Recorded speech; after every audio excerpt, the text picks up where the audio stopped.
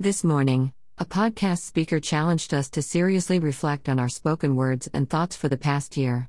The tongue can bring death or life. Those who love to talk will reap the consequences. Proverbs 18:21. Did my spoken words that others could hear and the whispers of my heart, which only God could listen to, reflect that I love and honor God? For as he thinks in his heart, so is he. Proverbs 23:7. King David was aware that eventually, our secret thoughts would reveal themselves through our spoken words. Whether good, bad, or ugly, our mask will fall off, and who we are is made evident to others. It takes the right situation to bring out our real character. As we reflect on our words and thoughts, may we approach God humbly and ask forgiveness for the selfishness of our unfriendly characteristics.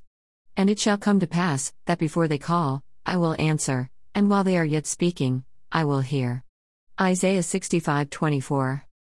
Because of the Lord's great love, we are not consumed, for his compassions never fail. They are new every morning, great is your faithfulness.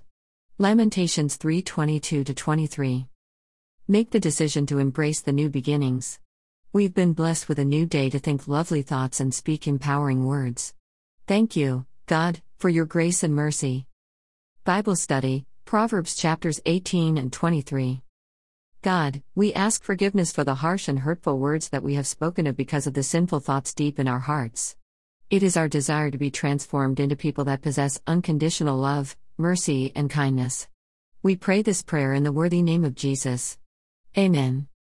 Copyright Sonia Johnson Ruiz 2021. No part of this publication may be reproduced or transmitted for commercial purposes without the author's written permission.